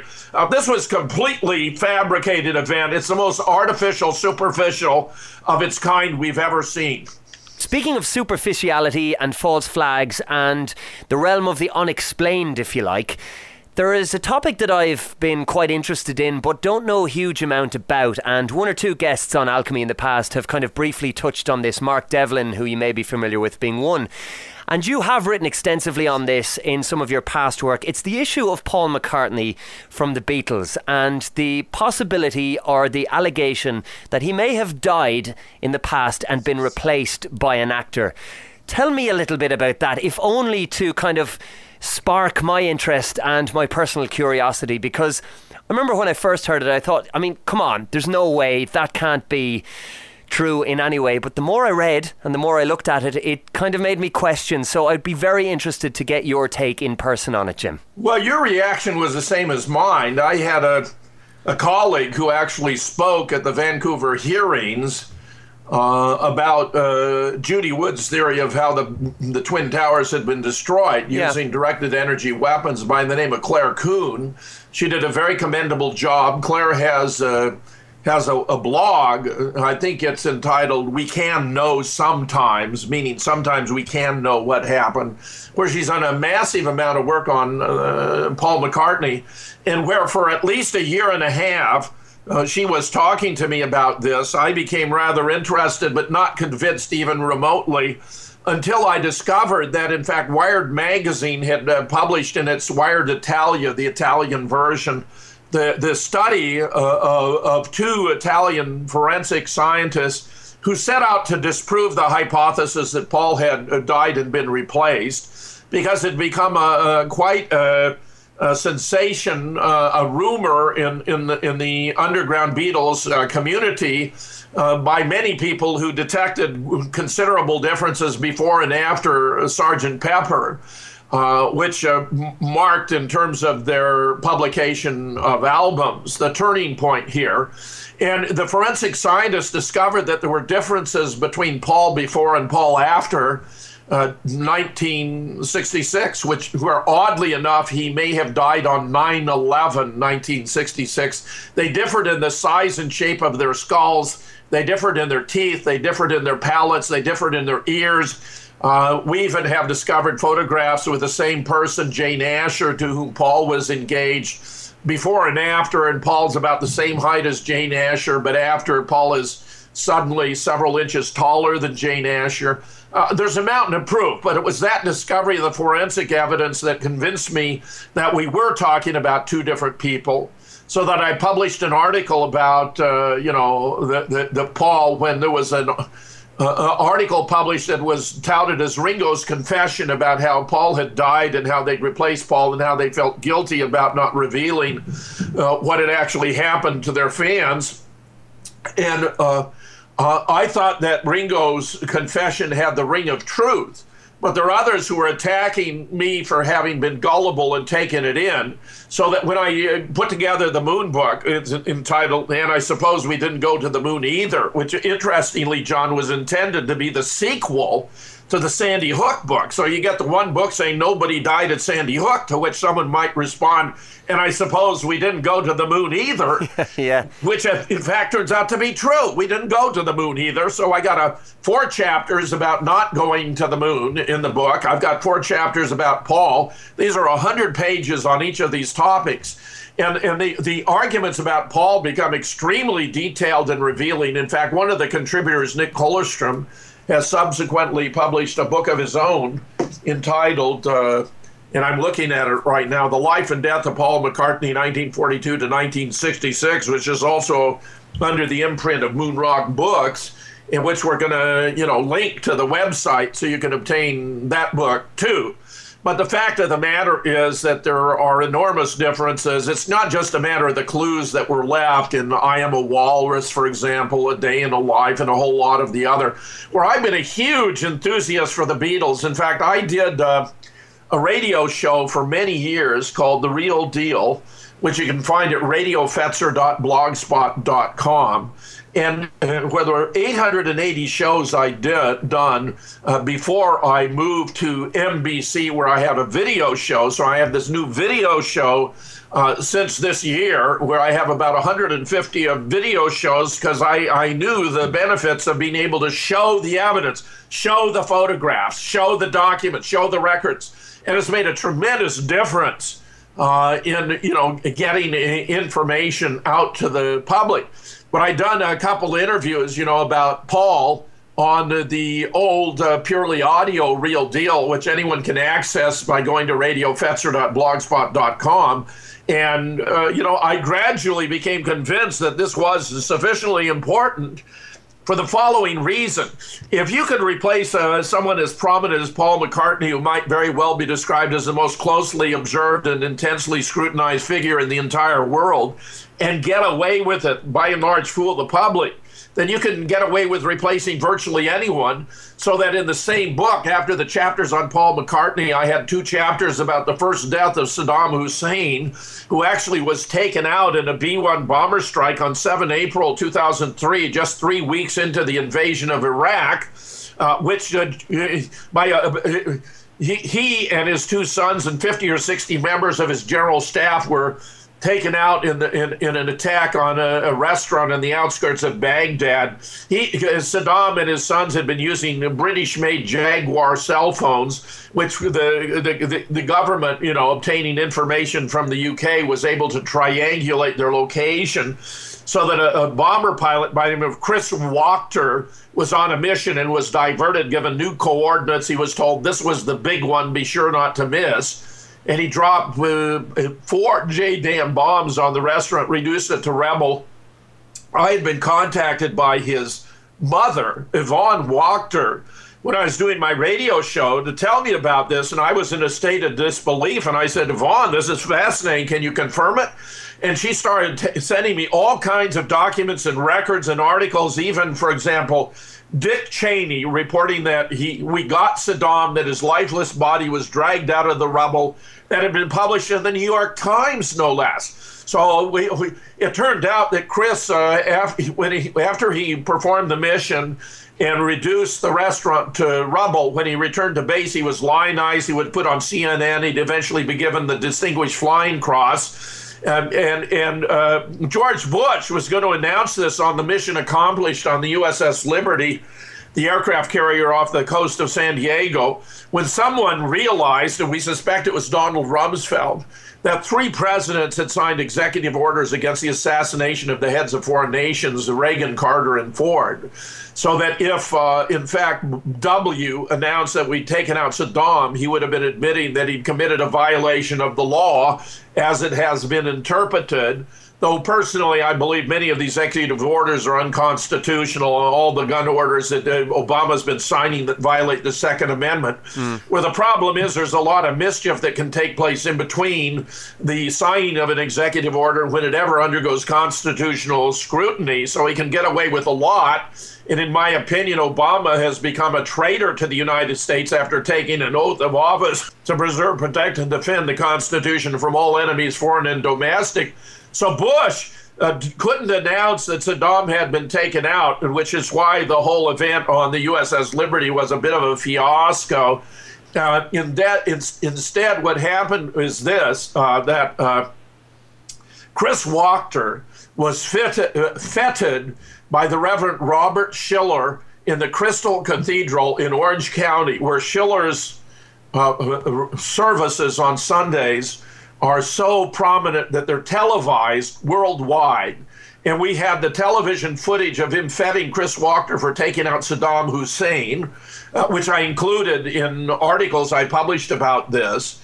And where as soon as that was televised, they knew at the Pentagon they had a problem. They ordered him to fly back to Langley and informed him that while they admired his flying skill, that officially Saddam had gotten away, leaving him in a quandary, wondering what in the world was going on. They took a double of Saddam.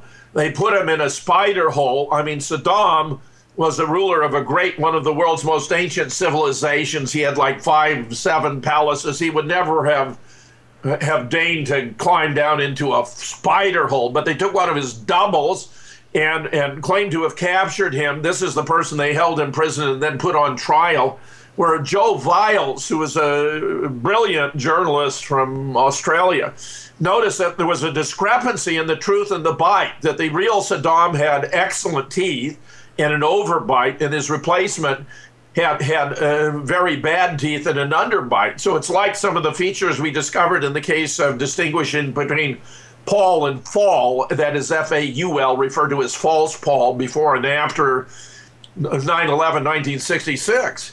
In fact, even the Red Cross arranged for Saddam's wife to visit him.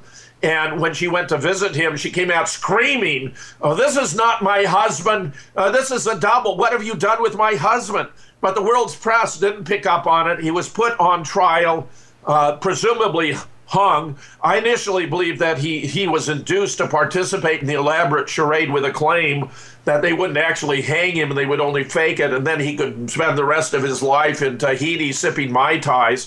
But when you got a guy like that, he can't be seen anywhere else in the world. He would have been so conspicuous, so I believe they reneged on there and then actually hung him, which of course was a spectacular event, but it was all totally fraudulent. I also published 2 more chapters about the second death of Osama bin Laden. Osama bin Laden was actually an official of the CIA. His rank was colonel. He was known as Tim Osman. He was our man in Afghanistan. When the Stinger missiles were provided to the resistance movement to drive the Russians out, he was instrumental in getting them into their hands. They shot down so many Soviet helicopters and planes that the Soviets had to withdraw. He died of natural causes in Afghanistan, actually from his medical maladies. He'd even been visited in a hospital in Dubai not long before his death by an official of the CIA. It's tough to get those dialysis machines in and out of those caves in Afghanistan. He died on 15 December 2001.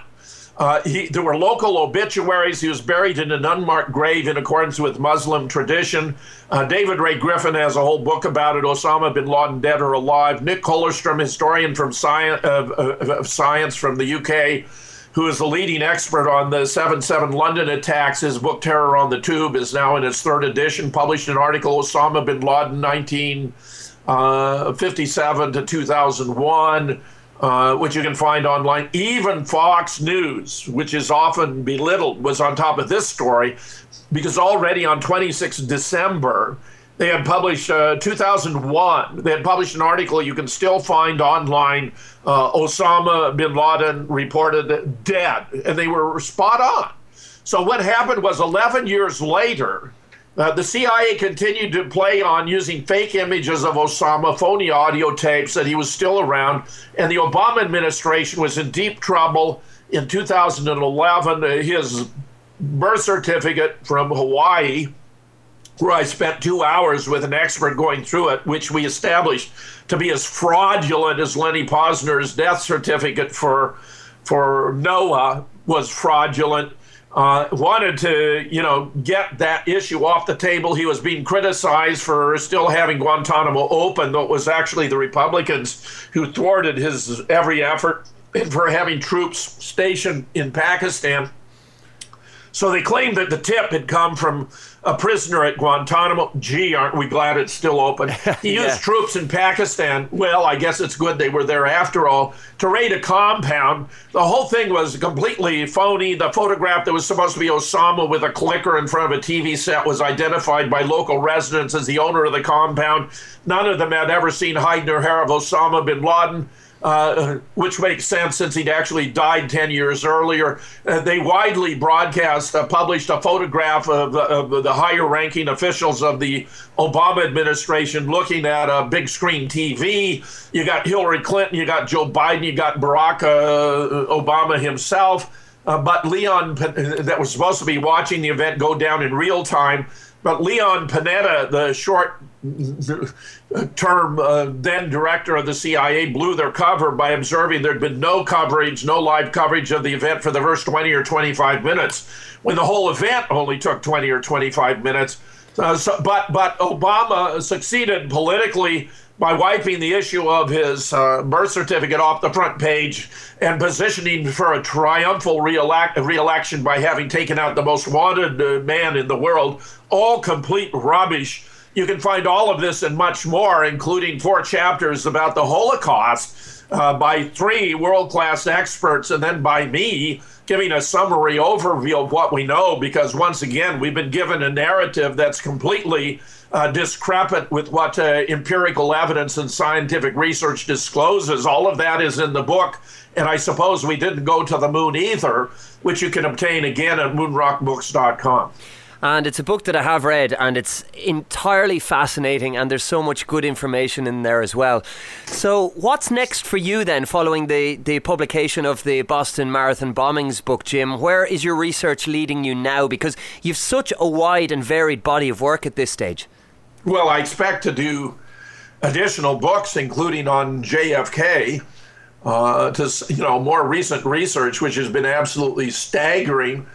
For example, we know that the limousine stop during which the driver, William Greer, pulled the limousine to the left into a halt, throwing the passengers forward, was only a small part of the story. And I have already recounted how they painted out the hole in the back of his head, but that I found in frame 374, you can actually see it. All of which was reported in the Great Zapruder Film Hoax 2003. We've discovered that, in fact, the limo stop was far more extensive than I ever supposed. I thought it might be 6 or 8 seconds during which those 2 shots were fired. Much more. Larry Rivera has rediscovered the work of Fred Newcomb, who had interviewed all 4 of the motorcycle escort officers and their supervisor, Stavis Ellis, all of whom confirmed the limo stop. In fact, get this, after Hargis was hit with the debris so hard he initially thought he himself had been shot, he parked his bike, dismounted from his bike, ran between the 2 limousines to the grassy knoll from which he believed the shot had been fired. Officer Jackson on the right motored up the grassy knoll until his bike fell over, then proceeded forward on foot. And 5 agents in the Secret Service Cadillac, affectionately known as Queen Mary, surrounded the presidential limousine. One of them took a chunk of skull from a little boy who held it in his hand and threw it in the back seat. Meanwhile, of course, Clint Hill was rushing up to push Jackie back where she'd gone out on the trunk after a big chunk of JFK's skull and brains, which she held in her hand all the way to Parkland. Clint Hill would lay across their bodies and peer into this massive fist-sized hole in the back of JFK's head. He was the first to see it up close and personal and give a turn to his colleagues and give them a thumbs down, meaning, of course, that that Lancer, that was his Secret Service code name, was dead. This was all before the limousine would accelerate out of Dealey Plaza, and I now estimate that the limo stop had to take between 20 and 30 seconds. I can't find any way in which it could have taken less time than that, which once again reflects hundreds of frames were removed from the Zapruder film. We know because of research done by Douglas Horn, who was a senior analyst for military records for the Assassination Records Review Board, a 5-person civilian panel that had been created by an act of Congress after the resurgence of interest in the case by the American public following the release of Oliver Stone's film JFK, where George H.W. Bush refused to appoint the members. In fact, the bill had passed over his adamant opposition, which comes as no surprise if you realize that he was actually in Dealey Plaza supervising the hit team in the Dow Tex, from which 3 shots were fired with the only unsilenced weapon, a Mannlicher Carcano, by an anti-Castro Cuban by the name of Nestor Tony Escadro. Richard Hook has published a brilliant article about it entitled, "Did George H.W. Bush Coordinate a JFK Hit Team?" To which the answer appears to be a resounding yes, which is going to dumbfound many Americans because this Bush family has done so much damage to the United States. But where, in addition, we have discovered then that the limo stop was far more extensive. Indeed, believe it or not, we had even discovered that Lee Oswald was captured in a very famous photograph taken by James Ike Alchins, an AP photographer, where you can see the most famous photograph from the assassination. The presidential limousine is the foreground. Jack has already been hit in the throat. He's clutching his throat. You can see the hole in the windshield is a small white spiral nebula with a dark hole in the center where his left ear would be if his left ear were visible. The Secret Service are looking around like they have no idea what's going on. And in the background, you can see in the doorway, there's a figure peering out who turns out to have the same height, the same weight, the same build, the same clothing as Lee Oswald when he was arrested. Unlike the fellow that the government claims was the man in the doorway, whose name was Billy Lovelady, who insisted from the beginning that he thought it was odd he'd be confused with Lee because he was 2 to 3 inches shorter and 15 to 20 pounds heavier. Plus, he was wearing a short sleeve, vertically striped red and white shirt. He's actually standing between Lee and the doorway with his arms upraised to protect his face. This area has been subjected to extensive alteration. His face, that has been that of Billy Lovelady, has become a black hole. There's another face of a figure just below him that's been scratched out as a blatant example of alteration. There's a man behind the doorman figure that turns out to be Lee Oswald, who appears to be both in front of him and behind him at the same time, so that the doorman is missing his left shoulder, which is an anatomical impossibility. And it dumbfounds me that there are members of the JFK research community whom I have regarded as intelligent, perceptive, and knowledgeable who deny the film has even been altered, that photograph has even been altered, notwithstanding the points I'm making here, which are very conspicuous. We've continued our research, and Larry Rivera discovered photographs of both Billy Lovelady and of Lee Oswald that had the right angle when they were flipped as the angle of the face and the man in the doorway. And he created GIFs. And when you look at the GIFs and fill in the face, it matches Lee Oswald exactly. When you fill in the GIFs with Billy Lovelady, there are all kinds of anomalies. It's clearly not the same person. So that this is a done deal, a real issue. You can find this brilliant work by Larry Rivera online. In the case of the motorcycle escort officers, he's got the JFK Horsemen, or JFK, the Four Horsemen, in part 1 and part 2, you can find on YouTube.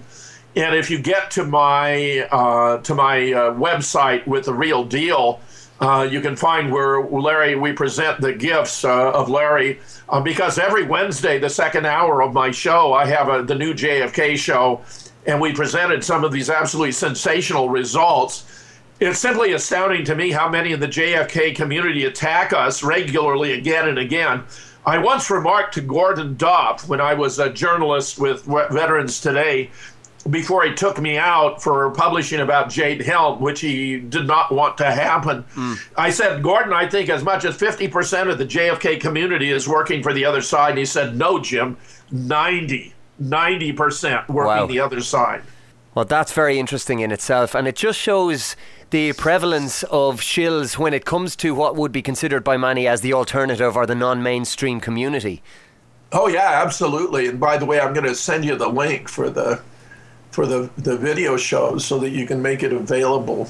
So, as time has gone on, and with what seems to be like the increasing proliferation of false flag attacks and the sloppiness that goes with them, what do you think is going to happen in the future in that regard, Jim? Do you think it's the case that the public have been so dumbed down by the media, or so maybe even desensitized to what's going on, that the powers that shouldn't be don't even have to put on any kind of a good show with regard to their false flags, that the agenda just seems to be perpetuated no matter how flimsy the accepted mainstream story is? John, you're absolutely right. That's well illustrated by the San Bernardino event, because we've even discovered the Craigslist advertisement for extras at San Bernardino, where the report for the call for extras saying it's going to be good pay, you're going to be transported, you're going to be fed, there are going to be some speaking parts to report on the first, with the event going live on the second. The whole thing was completely shabby. We have the car, the vehicle that appears to be a police vehicle that was under remote control, that was all shot up, except the chassis showed no bullet holes. They didn't even shoot out the tires, which would be standard procedure to keep, suspects from fleeing. Instead, all the bullet holes are in the windshield. The driver's side window is shot out. That gives the lie to the claim that they were engaged in a running gun battle with the police, because you can't conduct a gun battle if the window of the vehicle is rolled up. They drag bodies, or what purport to be bodies, out of the vehicle that already had their hands handcuffed. They turn out to be dummies. They have very sophisticated kind of dummies. We've exposed all of this. I have several shows on San Bernardino you can find on the Real Deal video, for which I've just sent you the link. And it's just staggering, I mean, how blatant they can be about all this. They allowed the home, the residence of these people, to be trashed by the media, which would be completely inconsistent than if this had been a real event. There would have been a forensic effort to maintain the integrity of the crime scene. It's very much like in Dallas, where the shooting took place on this Elm Street, but they didn't mark off Elm Street. They didn't tape it off. Instead, they allowed ordinary traffic to drive through to destroy any potential forensic clues that might have been left behind. So what's going on is they're getting more and more blatant about this. They really don't care. They've discovered the American people are so careless and uncritical in their thinking ability, they'll buy anything. If the government says it's true, they believe it's true. So they believe what they've been told about Sandy Hook. They believe what they've been told about the Boston bombing. They believe what they've been told about Charleston. They believe what they've been told about Umpqua College, another fake event. They believe what they've been told about San Bernardino. Even Charleston, by the way, is fraudulent. We have photographs of the Dylan Roof with his jacket with no patches. The patches from apartheid states have been photoshopped in. We have video of him entering the church at 0800. Someone didn't understand a 24-hour clock, thought that meant 8 p.m. when it actually means 8 a.m. I mean, it goes on and on. The pews would have been so shot up, wood all over the place, blood all over the place from his alleged reloading and reloading. It would have been a total mess, and yet they conducted a perfectly normal church service 48 hours later. Hillary Clinton just happened to be in town and sent her personal photographer over there to shoot photographs that undoubtedly will appear in campaign commercials during the coming year.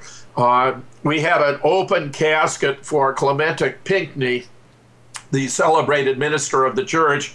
But the body is not that of Clementa Pinckney. It's much too dark in pigment. The neck is much too thick. It appears to be an individual of Haitian extraction, whereas Clementa Pinckney was an African-American. I mean, the blatancy with which they perpetrate these hoaxes is dumbfounding. We have reports now that Barack Obama is going to issue more executive orders to dramatically elevate the cost of ammunition, to restrict access to other forms of firearms. He's doing everything he can to subvert the American people to defend themselves from all kinds of threats, foreign and domestic. He turns out to be the greatest traitor in the history of the United States. I believed in Barack Obama when he was originally a candidate. I sent him $100 5 different times, and it wasn't the same $100. I believe that his background in the law at Harvard and teaching constitutional law at the University of Chicago made him the right person to place the country in a firm constitutional footing. He's proven to be precisely the opposite. That he was awarded a Nobel Peace Prize prematurely was an absurdity. He has sent military forces into 17 different nations in Africa alone. ISIS is a creation of the USA. It's a monster hoax. We have the Defense Intelligence Agency documents for its creation. We have photographs of ISIS members sporting U.S. Army tattoos. We have video that was hacked from John McCain's aide showing the filming of the fake beheading videos in sound stages in Tel Aviv or Hollywood. I mean, it's monstrous, the deceit and deception that's gone on here in the administration of Barack Obama. There are those who believe that we are, in fact, never going to have another election, that Barack Obama intends to remain dictator for life. And frankly, at this point in time, nothing would surprise me. Well, I must say nothing would surprise me at this point as well. And one of the least surprising things of all is the fact that the control system has managed to entirely obfuscate the truth time and time again, and increasingly so as time goes on. I think people are so, broadly speaking, distracted from the real issues by the minutiae of everyday life. And I mean, that is a conversation, of course, for another day, and we could wax lyrical about that for days on end. But to conclude then, what has been a most revealing discussion, I must say, Jim, it's been entirely illuminating for me personally. And as I said earlier, I think this conversation would be ideally kind of footnoted or supplemented by the reading material that you have put out there through your books. So have you any kind of last message for people who might be coming across this information for the first time and still remain slightly sceptical? What would you say to them in a nutshell to surmise?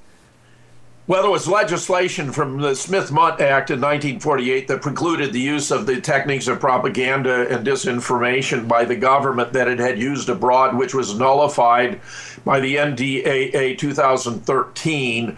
You can no longer believe anything that the American government promulgates. It's published in the New York Times, the Washington Post, NBC, ABC, CBS. I mean, it's a shame, but the American media has become complicit with the government as accessory after the fact in a whole host of atrocities, both at home and abroad. The American people hasn't even been told by the government that our own intelligence agencies determined in 2007 that Iran was not pursuing nuclear weapons, which they reaffirmed in 2011, that even the Mossad concluded that Iran was not pursuing nuclear weapons in 2012, just 3 weeks before Benjamin Netanyahu went to the United Nations and asserted precisely the opposite, that the sanctions on Iran are actually forms of collective punishment that are violations of Article 33 of the Geneva Conventions of 1949. It's embarrassing, humiliating, because the Article 33 clearly states that no individual may be punished for a crime he did not personally commit. These sanctions, a form of collective punishment, thereby qualify as war crimes. Americans are so bamboozled that they believe the American government is giving $150 billion to Iran as part of the deal, when they're simply unfreezing money that belongs to Iran that was improperly frozen by these violations of the Geneva Conventions. The American government has disgraced itself again and again and again, not only in relation to Iran, not only in relation to actually creating ISIS to put more pressure on the Assad government, and now refusing to cooperate with Russia in taking ISIS out, which I'm very glad to say Russia is doing quite systematically and quite thoroughly, thereby thwarting the master plan revealed to us by Wesley Clark, which he learned after he returned from serving as Supreme Commander, Allied Forces Europe, to take out 7 nations in the next 7 governments in the next 5 years, beginning with Iraq and Libya, ending with Syria and Iran. It's not going to play out but not for lack of trying. 9/11 was brought to us to get the United States embroiled in these wars, to defeat the countries that had served as a counterbalance to Israel's domination of the Middle East, and to pave the way to fulfill the Zionist dream of a greater Israel, controlling the entire Middle East from the Tigris, Euphrates to the Nile. It's not playing out that way, thanks to Vladimir Putin. So, of course, as a consequence, Putin and Russia are being demonized by an American media that is a docile instrument of disinformation for the American government. It's all shameful. The idea of banning guns when we need them most is going to create a chaos in the United States. I predict if Obama goes forward with his efforts to disarm the American people, we will have civil war in the United States. It's going to be very messy, very bloody. There are over 100 million armed Americans who aren't going to stand for it. When they undertook an effort to abandon high-volume magazines in New York, 97% of the people would not comply with the requirement. That's the kind of outcome you're going to have here if they try to take our guns. I've said many times on radio shows, when they come for our guns, the time has come to use them. We're on the verge of a bloody war. There's going to be a division in the military where half are going to side with the people. So you're going to have the military split, and you're going to have 100 million Americans fighting a second American Revolution. I hate to tell you that's what in the offing, but that's exactly how it looks to me. Well, a lot of people are going to be listening to that, Jim, and they're thinking, well, that could never happen. It could never happen in our lifetime. And that's something that has been repeated by people down throughout the ages, and history tells its own tale. But it's interesting because there is no doubt that in the US, there is currently a standing army on US soil in complete contravention or contradiction to what the Founding Fathers would have wished for and tried to make provision for. And the split between those who advocate gun control and those who advocate the Second Amendment as it currently exists is not to be underestimated. And many people outside of the US, I don't think they realise necessarily how much of an issue that is, an issue that could potentially become a hot one, as you've just described. Well, John, we could never have defeated the British at Lexington and Concord if we had not been armed. I mean, the American tradition of citizen soldiers is embedded in our culture. It's part of how we won our freedom. And it's just tragic to think that we may have to fight a new American revolution to regain our freedom again. But I'm telling you, the corruption of the American government is at the lowest point in American history. It's a tragic. We're filled of this misleading, duplicitous, corrupt politicians, many of whom put the interests of Israel ahead of those of the United States. It's tragic. Unfortunately, it's also true. And do you think there is any kind of message of positivity then? Have you any hope that things can reverse themselves and that things will be okay? The more Americans who learn the truth, the more Americans who become acquainted with the massive fraud of Sandy Hook, the more they'll appreciate that the government has no bounds. Remember, instilling fear into a population in order to manipulate it, to promote a political agenda is the definition of terrorism. In this case, they feigned an act of violence to instill fear into the American people, to make us more amenable to the promotion of the Obama political agenda. That means the American government has been performing acts of terrorism on the American people and doing it again and again and again until the American people understand what they're up against. They're going to be the docile victims of a manipulative and corrupt government. We must learn the truth. And the only silver lining I see here is that by banning the book, they did a tremendous benefit to getting the truth out, because now instead of selling 4,000 or 8,000 copies of the book, because I've released it for free, it's had millions of downloads and the word is getting out. And in my opinion, no better place to start that path of truth than with the book Nobody Died at Sandy Hook by James H. Fetzer. You can get it from jamesfetzer.blogspot.com or moonrockbooks.com. You'll find both addresses on the website. I have the power, you have the power, we have the power. Jim, it's been absolutely fantastic speaking to you today. Hopefully we can do it again in the not too distant future. Thank you so much. That would be my great pleasure, John. And remember, Rense.com has the book too. Alchemy.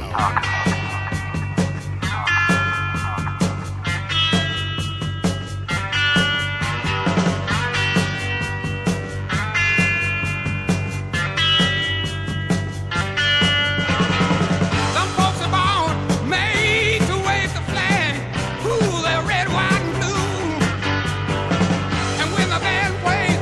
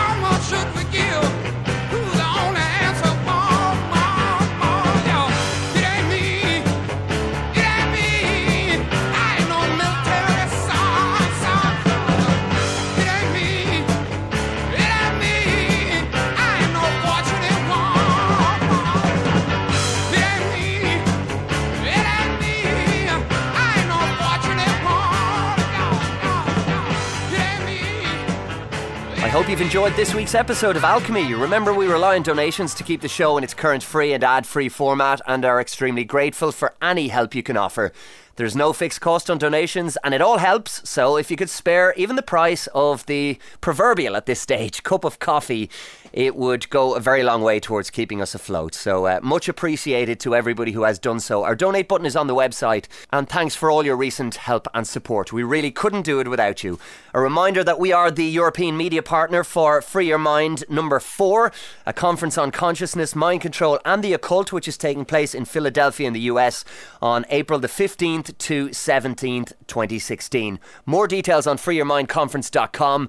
And we'll be chatting on Alchemy to many of the Free Your Mind guests over the coming weeks. So lots to look forward to. Until the next time, I have the power, you have the power, we have the power. Alchemy. Alchemy. Care. Will. Intelligence. Imagination. Are you tuned in?